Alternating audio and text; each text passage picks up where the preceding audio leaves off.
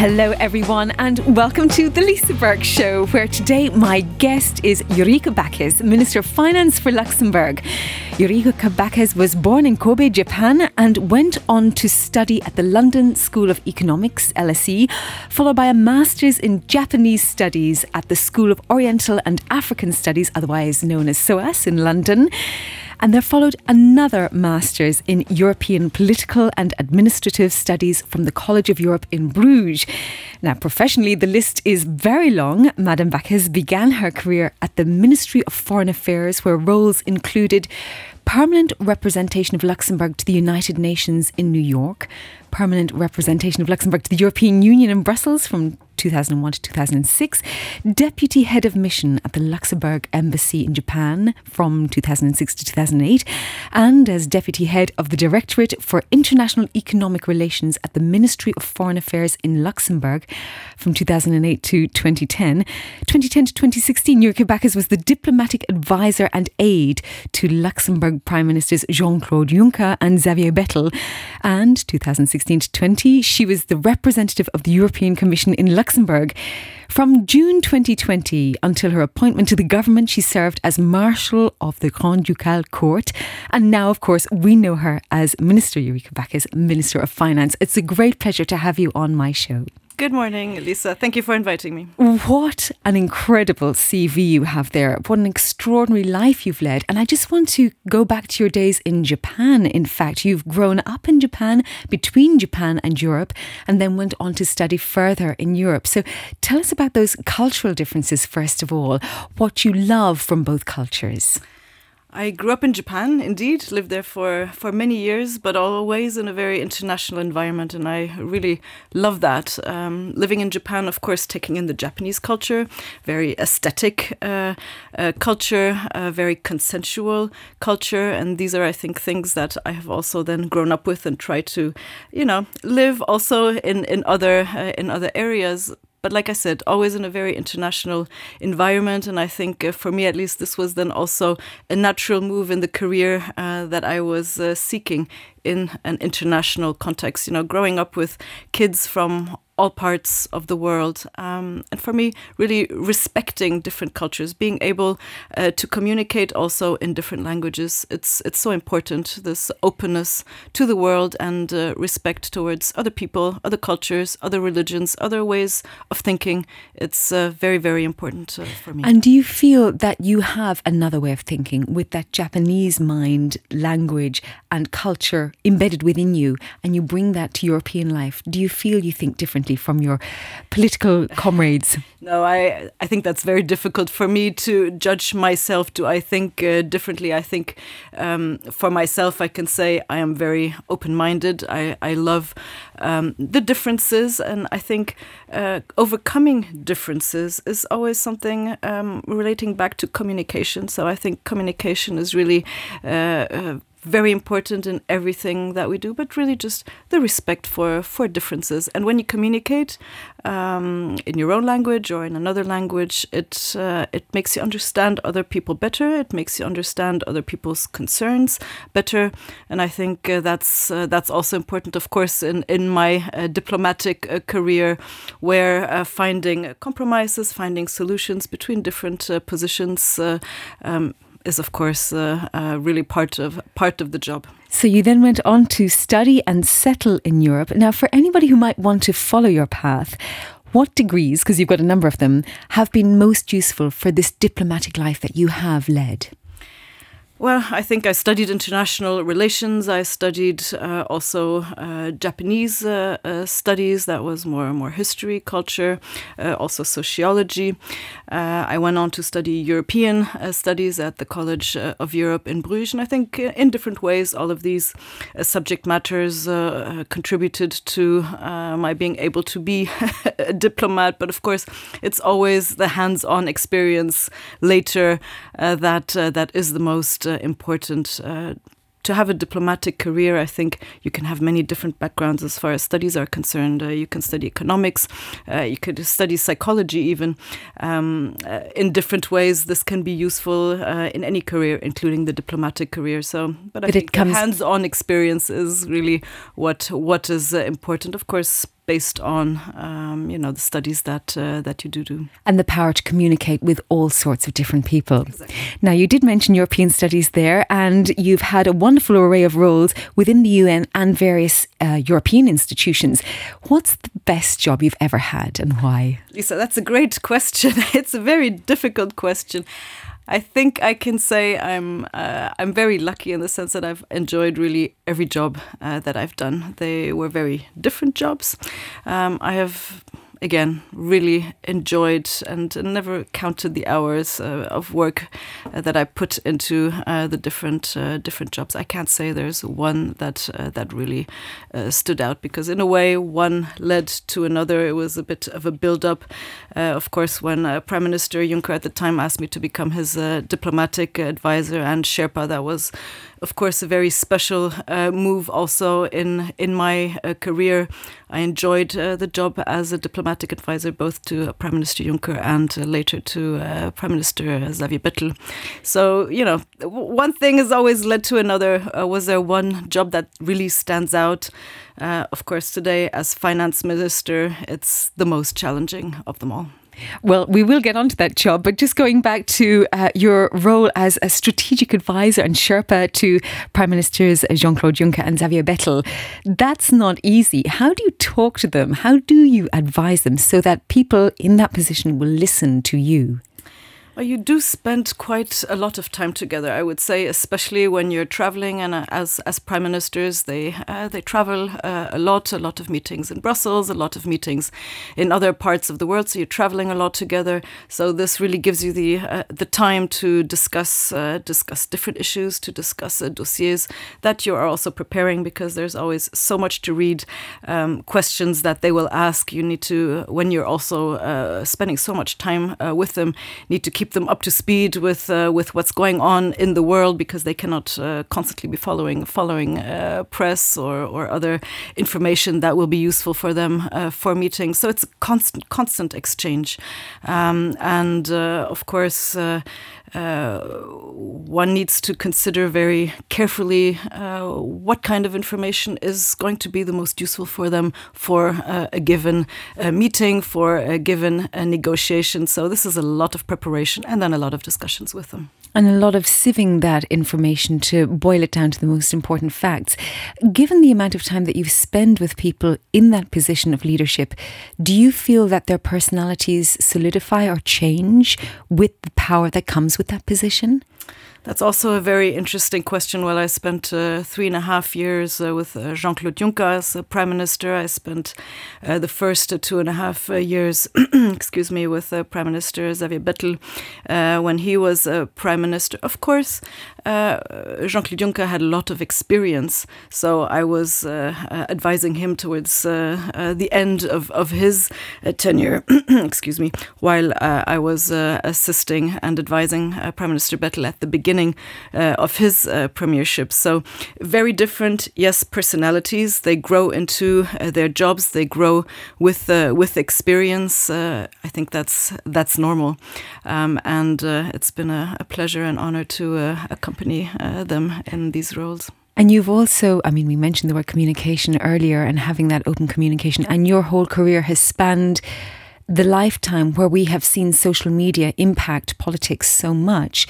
Do you think for the better or for the worse?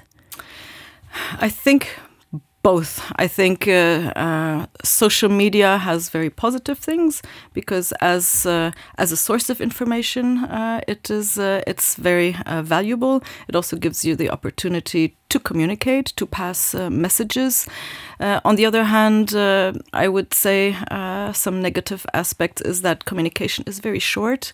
So you cannot do justice to so many things that either you want to learn about or that you want to communicate. If you're just reading headlines, you don't have the time. Life just, we're living at such a speed that you don't always have the time to get into all the nitty-gritty. But most problems are very complex. And there's no simple yes, no. There's so many gray zones, and to be able to understand that, you need to have the time. And I feel sometimes the social media doesn't provide that. On the other hand, I I use it a lot because I think it's an important means of communicating also what I'm doing, what is important for me. So there's the negative and the positive, but I'm a positive person, so I'd like to focus on the positive. It also gives angles of attack, of course. So people have a lot less distance as before social media to decision makers. They're just one tweet, message, text message away from giving constructive criticism or just really slandering you. Before social media, this didn't exist. You had no such connection to decision makers. You could write a letter that perhaps would arrive or would not arrive a month later. So it's a very different world we're living in, but I hope we can all really make the most of social media in a very constructive way. Yeah, it doesn't give people that space, literally space in time to sit back and reflect and digest, and people are never off work. Now, just thinking about the work that you have done within large institutions such as the United Nations and the European Commission, sometimes as outsiders not working in there, we can feel that these institutions get weighed down with internal politics and bureaucracy that has been written about rather than focusing on the issues of the moment. So do you feel they're a little bit slow to act? One can always criticize things, and it's also our job, perhaps yours as a journalist, also mine as a politician, to criticize that constructively. But I think both the EU, you mentioned the European Commission, and the UN have a fundamental role to play, and it's also difficult to compare them. For Luxembourg, for example, the European Union is, of course, fundamental. The European Commission is the institution that makes proposals that later also makes sure they are implemented correctly. So for us, this is extremely important. And the EU, we're seeing in times of crisis, for example, with Ukraine, how swiftly the EU has reacted. So yes, we can criticize that things are being done slowly, that there's a lot of bureaucracy. But honestly,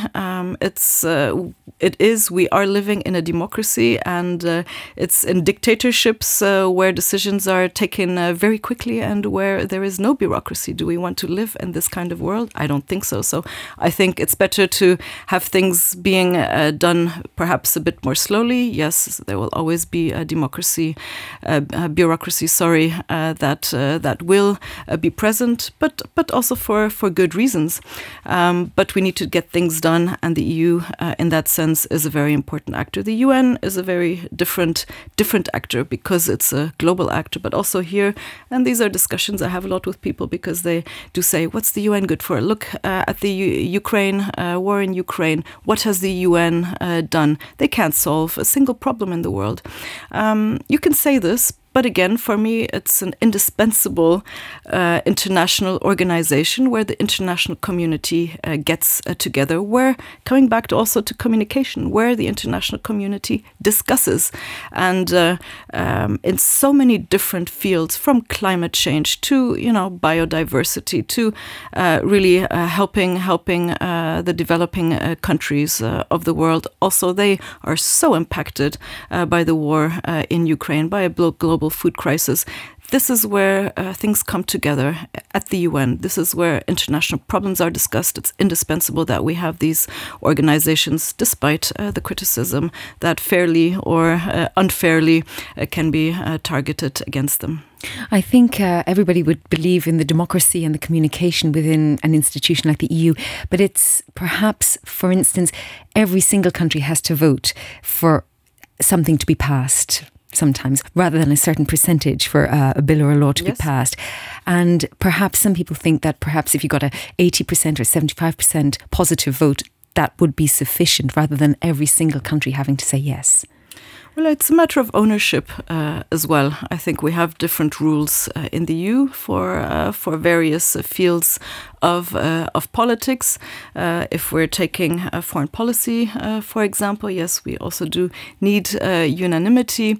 This is one area where one, I think, from my point of view, could consider a different kind of qualified majority and able to have more impact as an EU also in the world, and take the necessary decisions and action more quickly in other fields. Perhaps to mention then taxation, I think unanimity remains important. We are talking about very substantial fields that are of national competence as well. So I think the ownership that we do need in order to progress in the EU, to make decisions that do have an impact on so many millions of people in the EU. It's better to stick together rather than really force things onto countries and their population. So again, we need to work together. Changing rules of voting is also something that should be discussed, and I think also the Luxembourg government is very open to these kinds of discussions. That again, though, will take unanimity to change anything. And therein lies one of the question marks. Now, you mentioned taxation, and it's been an incredibly difficult time in our world. You also mentioned Ukraine, of course, and we haven't mentioned COVID, but of course we all know that all of these things have resulted in a very difficult financial situation. We opened up this interview to questions from the audience, and the main questions, comments coming from the audience are based around indexation and income tax reform. So I've tried to include the various questions in what follows. So starting with indexation, we are set to have 2, perhaps 3 wage indexations this year, and companies, small, medium, large, they find that hard to budget up to 10% sometimes, because of course it's compounded for just salaries, and they're having to rejig what their plans were for certain projects or stop projects because of just paying for salaries.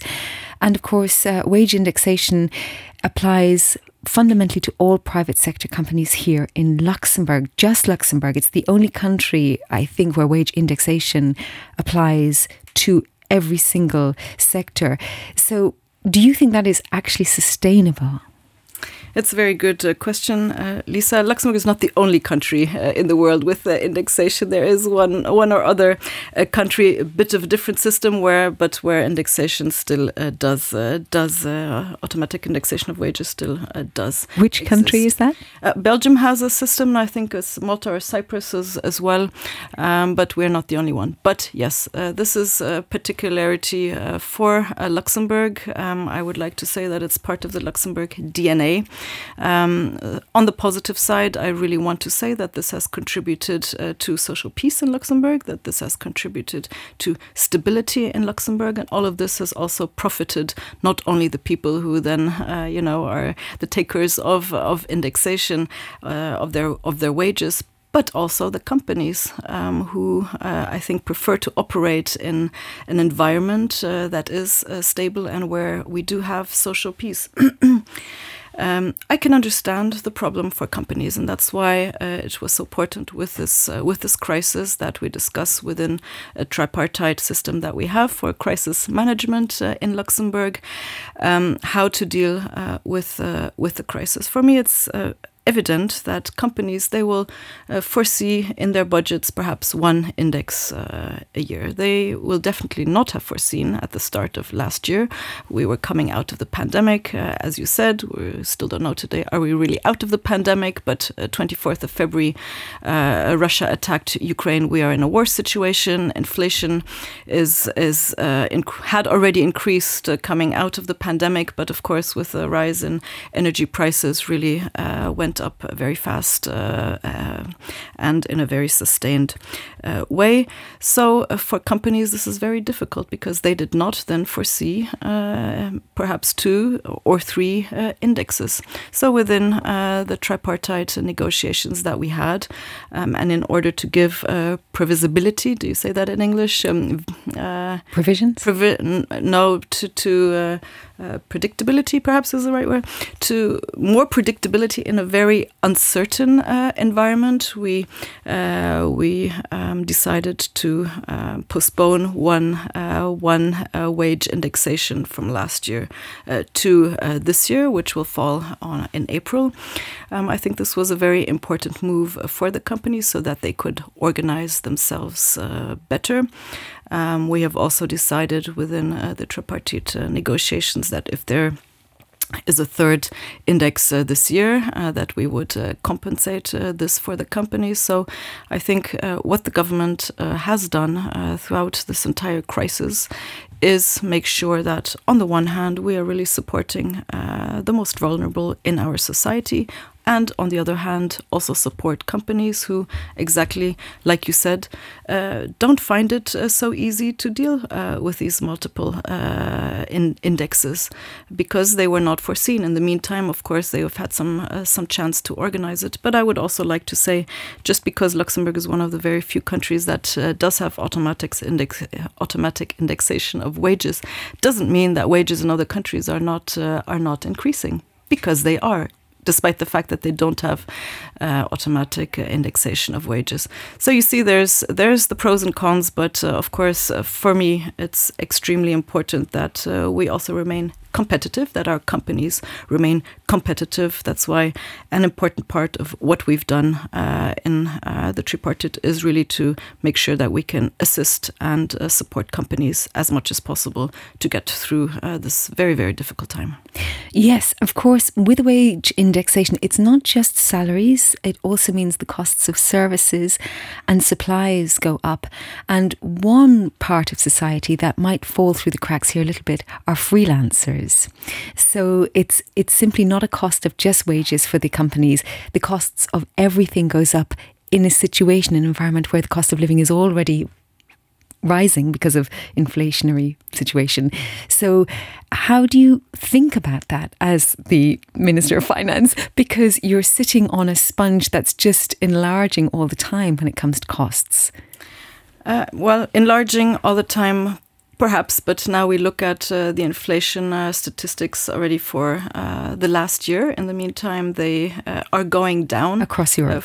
Across Europe, I'm talking about the Eurozone, where we were at 10%. Now we're down to we were above 10%. We're going down to 9% for Luxembourg. It's also gone back below 6% for last year. So we are seeing a slowdown now. I think this is a good thing. And it also shows, as far as Luxembourg is concerned, that the investment that we did with the Solidarity II package is having results. The results that we expect is that we will be able to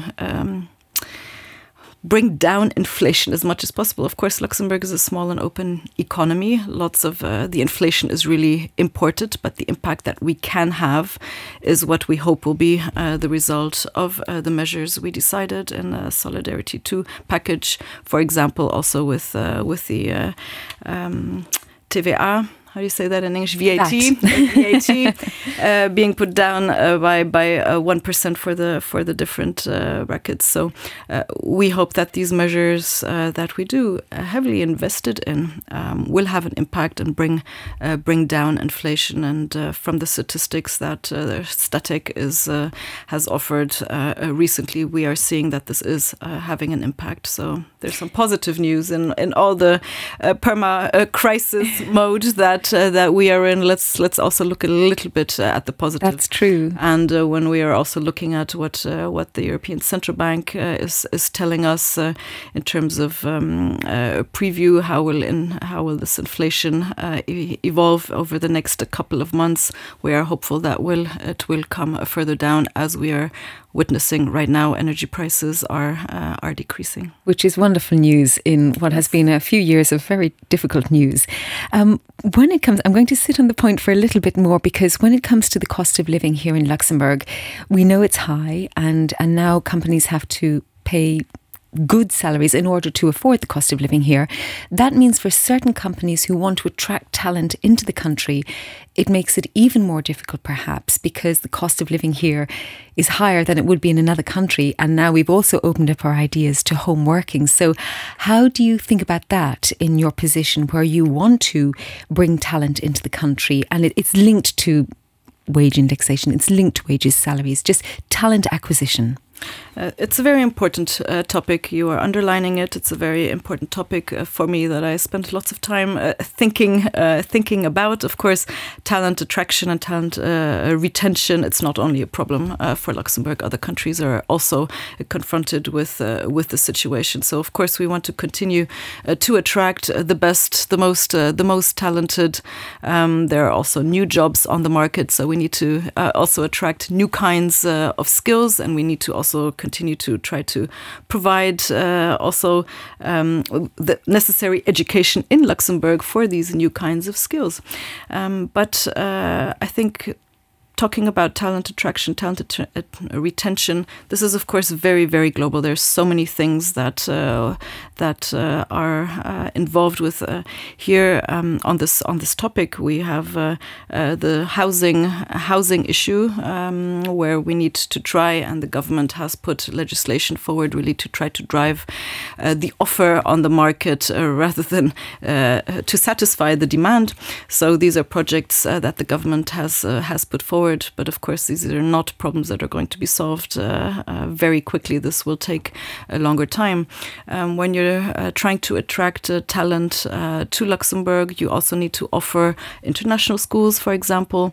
And there the government has done really a lot to provide also their international schools with free education, and not only international schools that as you have in other countries where you have to pay for the courses. So not everything can be solved via, not all problems in the world, let me say it, put it that way, can be solved via taxation. But within the budget that was adopted for this current year, I did want to take two measures that will help with talent attraction, and I hope that these two measures, which are then tax measures and which should help companies also attract and retain talent in Luxembourg, I hope that this will be helpful for them. So I think we're doing what we can in the current circumstances, which also from a budgetary perspective are not so easy. There's many more things I would like to do, and that I will do if I have the necessary budgetary space to do it. If budget was no problem, what would be the first thing you'd do? Oh, there's so many things. There's a long list. What I would really like to do is also to be able to provide the opportunity to people, old or young, to invest in startups. For example, startups in green finance, for example, in the green or even the digital transformation, and where the investments that individuals make into these startups could be deducted from their taxes. These are things that I would be. I think it's an inclusive way, in a way, to also go forward in a society by supporting young, fresh ideas, and by having actors in society, young, old people, benefit from investing in their own economy, in young, fresh, perhaps out of the box ideas. That's one measure I would like to propose. Well, let's hope that can happen. Moving to another really important topic for our readers, our listeners, it's the idea of taxation bans. And from what I've been reading, there seems to be issues on all sides, the married, single, divorced people. And thinking firstly about married couples, they've written in about the back taxes and this system where, for those who don't know about it or understand it, as I understand it, apparently married couples have low upfront taxation and then get a larger bill on the declaration of their taxes. And for some people who might not be so used to organising their finances, they might find it hard to save up for those that back tax situation at the end of the year when they declare their taxes. So talk us through, first of all, the back tax situation for married couples.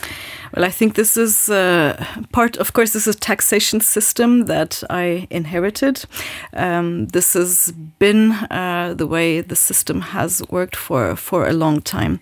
The problem that you underline here has also been brought to my attention, so I'm very well aware of it.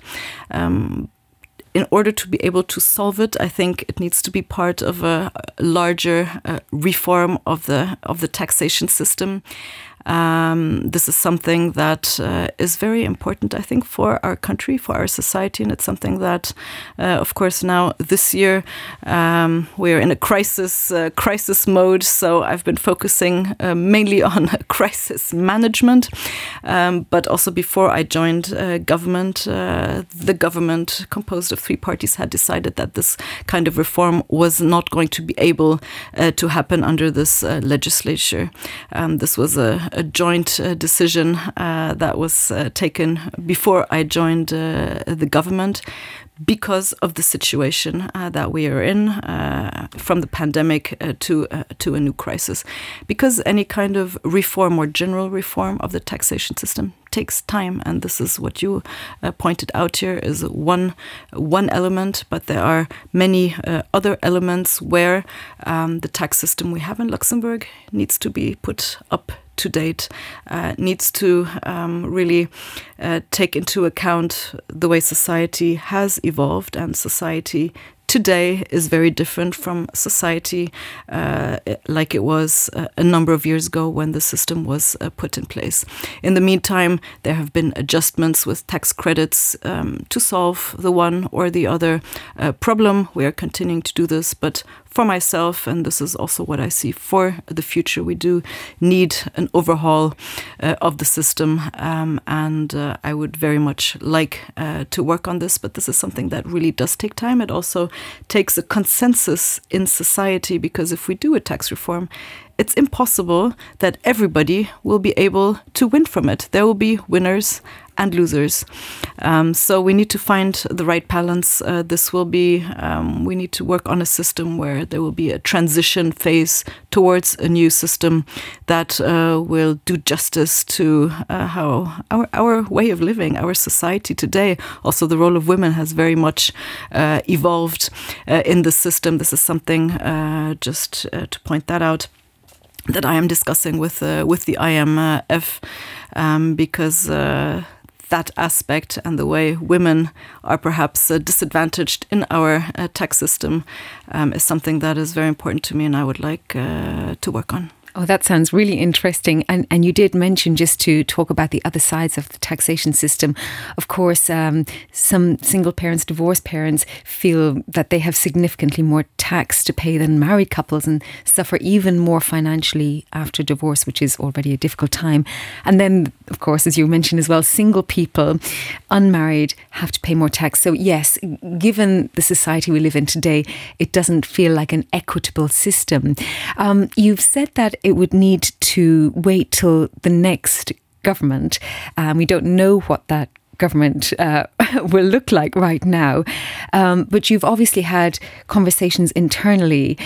Do you have any feel for how long this will take? Because it sounds like it's a conversation that's ongoing. But when do you think it could take shape? Well, just to come back to your point on single parents, because this is something that is very, very important to me. I'm very aware of the very difficult situations that arise out of divorce, and the difficulties some then divorced couples. And again, it's mainly then women who get the worst part of the deal, but not always. So this is something that's very close to my heart, and in the context of the budget for this year, we did do a small but significant, I think, overhaul of the tax credit for single parents, really widening up the maximum tax credit that people can have access to has been increased by more than €1,000 per year, and the people having access to it, the salary we have increased it from 35,000 to 60,000 euros. So we have a lot more people who will be able to profit from this tax credit. So I just wanted to point that out, because it's something that I said from the beginning when I took over this position. It's something I want to do to help these people who are in very vulnerable and difficult situations, and we have done it within the budget now for this year. When can we have an overhaul of the tax system? Lisa, cannot put a date on that. I would love to. I can only say it's something that I'm working on now to see what can be done. It's, of course, again, also linked how much fiscal space do we have. But like I said, this is something quite fundamental. It will take time. It will maybe even be longer than one legislature where a new system would be put in place with a transitional phase in between. So this is something I feel the urgency. I'd like to work on it, and I hope I will have the chance to work on that because it's fundamental for our country. Yes, and you mentioned that it will be impossible to get consensus really from all sides because there's so many differing points of view, but consensus is one of the jobs of a politician. Well, I think there is a large consensus that something needs to be done. Will we agree on all the details? No, I think that will take a lot of discussion in Parliament with the different political parties, and it's something that I would be very willing to take up just because it's so important. Well, of course, we're mentioning the election year, and Paulette Leonard, she responded to our current Prime Minister's New Year interview that if there are any wage indexation changes, this should go hand in hand, she believes, with a tax reform to redistribute wealth from top to bottom. Have you any views on her comments? Well, redistributing wealth from top to bottom, I think there are a lot of ideas that are circulating now. I sometimes wonder, is this more acute now just because, like you said, we are in the run-up to elections, that the rich should be taxed more highly, that then companies should be taxed more highly. These are ideas that are being put forward. For me, and I have said this also in Parliament, if we're going to increase the tax brackets for people and tax the rich more, this is not going to bring in enough money to have this huge support for the lower income people. One does not pay for the other just because in this high tax branch there are not so many people. We have a very big middle class. And it's just simply not so easy. These wonderful ideas of increasing taxation for companies. I'm very skeptical about this because in a crisis, I think increasing taxation is the wrong way forward.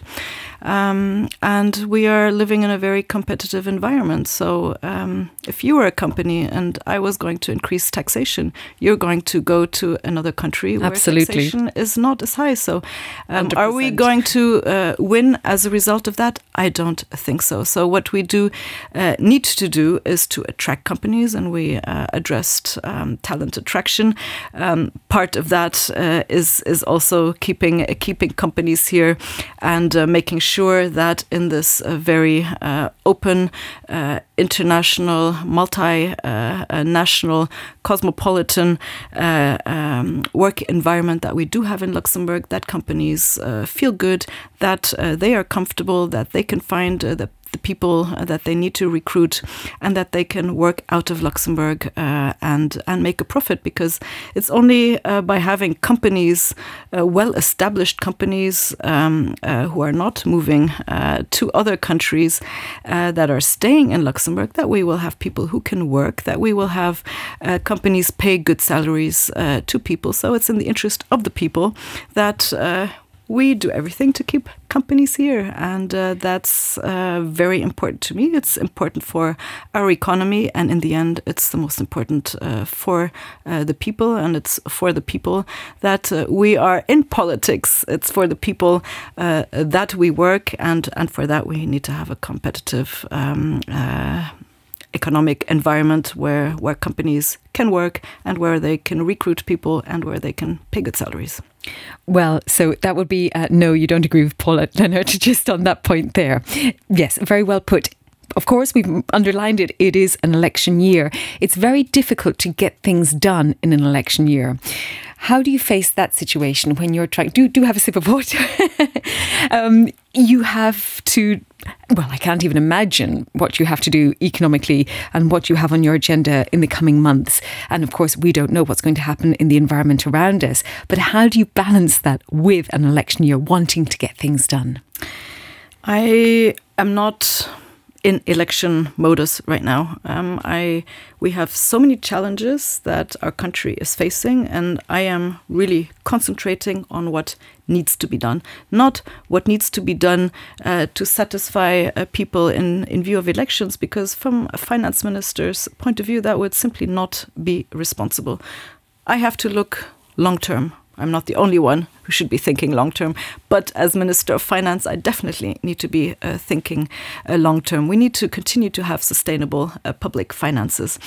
So what I'm doing and the decisions that I will be taking or proposing to the government to take will be based on what I think is necessary for the country. And yes, there will be elections, and the elector will then have to make his decisions if the right decisions were taken. But my view will always be beyond this October electoral rendezvous that we have. For me, the long term is what's important, because I think in all the positions that I've had, but of course also as Minister of Finance, is what's in the interest of my country, and that's what I'll be focusing on.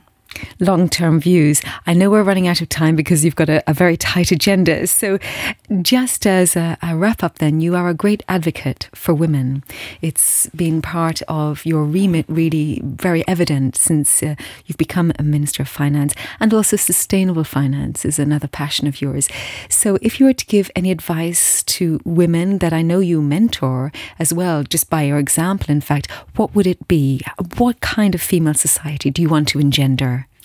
I think, yes, I'm a big advocate for women being in the workplace, really also daring to do things that they might not necessarily do naturally. So I'm trying to really support that as much as possible, and I've really try to do that in every position that I have been able to exercise. Young women and girls come and ask me very often, what should I study to do this or to do that? My advice there is always study what you're passionate about, because that's don't study something that you think will be useful for a certain type of job, because I think the most important thing is that you get your degrees. Of course, for doctors, you need to. It's a different thing, but let's say whether it's in politics or diplomacy, the degree that you finally have, I think, is less important than really your passion towards something. So yes, study what you're passionate about, and we very often see also when we're recruiting that women are a bit more hesitant. Men can sell you anything. If you have 10 boxes to check on what the qualities and qualifications that you need for a job, a certain job, even though men might only fulfill half of them, they will advocate and say, I'm the perfect person for you. A woman, very often, these are generalizations. I don't like generalizations that much, but this is generally true. Women will say, well, but I don't qualify because of these 3 points. So what? You'll be good. Other things you can learn. Just go for it. You will find your way. I think in the society, or also when you're looking at companies, the more diversity you have in a company, the better the decisions that come out will be. Diversity is not only about gender equality and gender balance, but it also is that. So for me, the best way for our society to be run is that at all levels, be it in politics, be it in companies, that we really have the necessary diversity. It's better for decision making, and gender balance and gender equality is a big part of that. And my final question then is, you were raised in a Japanese society where the role of women is not the example that you have shown us. So who were your mentors? How come you have become this very strong female leader? Well, I think you have many. I didn't have a particular mentor, but I have women in my immediate entourage, also in the political entourage, that I very much respect. I think in international politics, you do see women that have come very far, that have stood up for their beliefs. They were criticized for that. Often women are, very more easily perhaps attackable than men. I find this bothers me a lot. But we have many wonderful female figures out there, also in Luxembourg politics.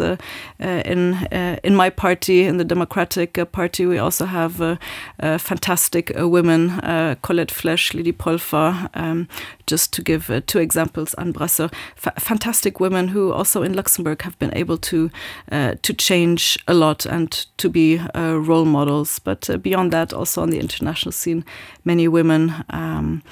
As finance ministers also, I think we have a particular role, and I'm very happy that also there you see more and more women, because in terms of finances, in terms of sustainable finances, and like we said, also for tax reform, it's important to have this diversity also in the position of the finance ministers. And within the EU, I think we have 8 or 9 female finance ministers now, so this is a big improvement in the world. On the larger scale, there's a long way to go, but I think slowly we're getting there. And in the end, I think when we don't have to say, well, here is somebody and it's a woman in this job, when this is no longer an issue, because there will be just as many women as men leading companies, leading banks, or leading finance ministries. That's when we will have gotten to where we want to be. Minister Backes, thank you so much for your time, and good luck with everything else you have on your agenda today and for the new year to come. Thank you, Lisa. It's been a pleasure. Thank you.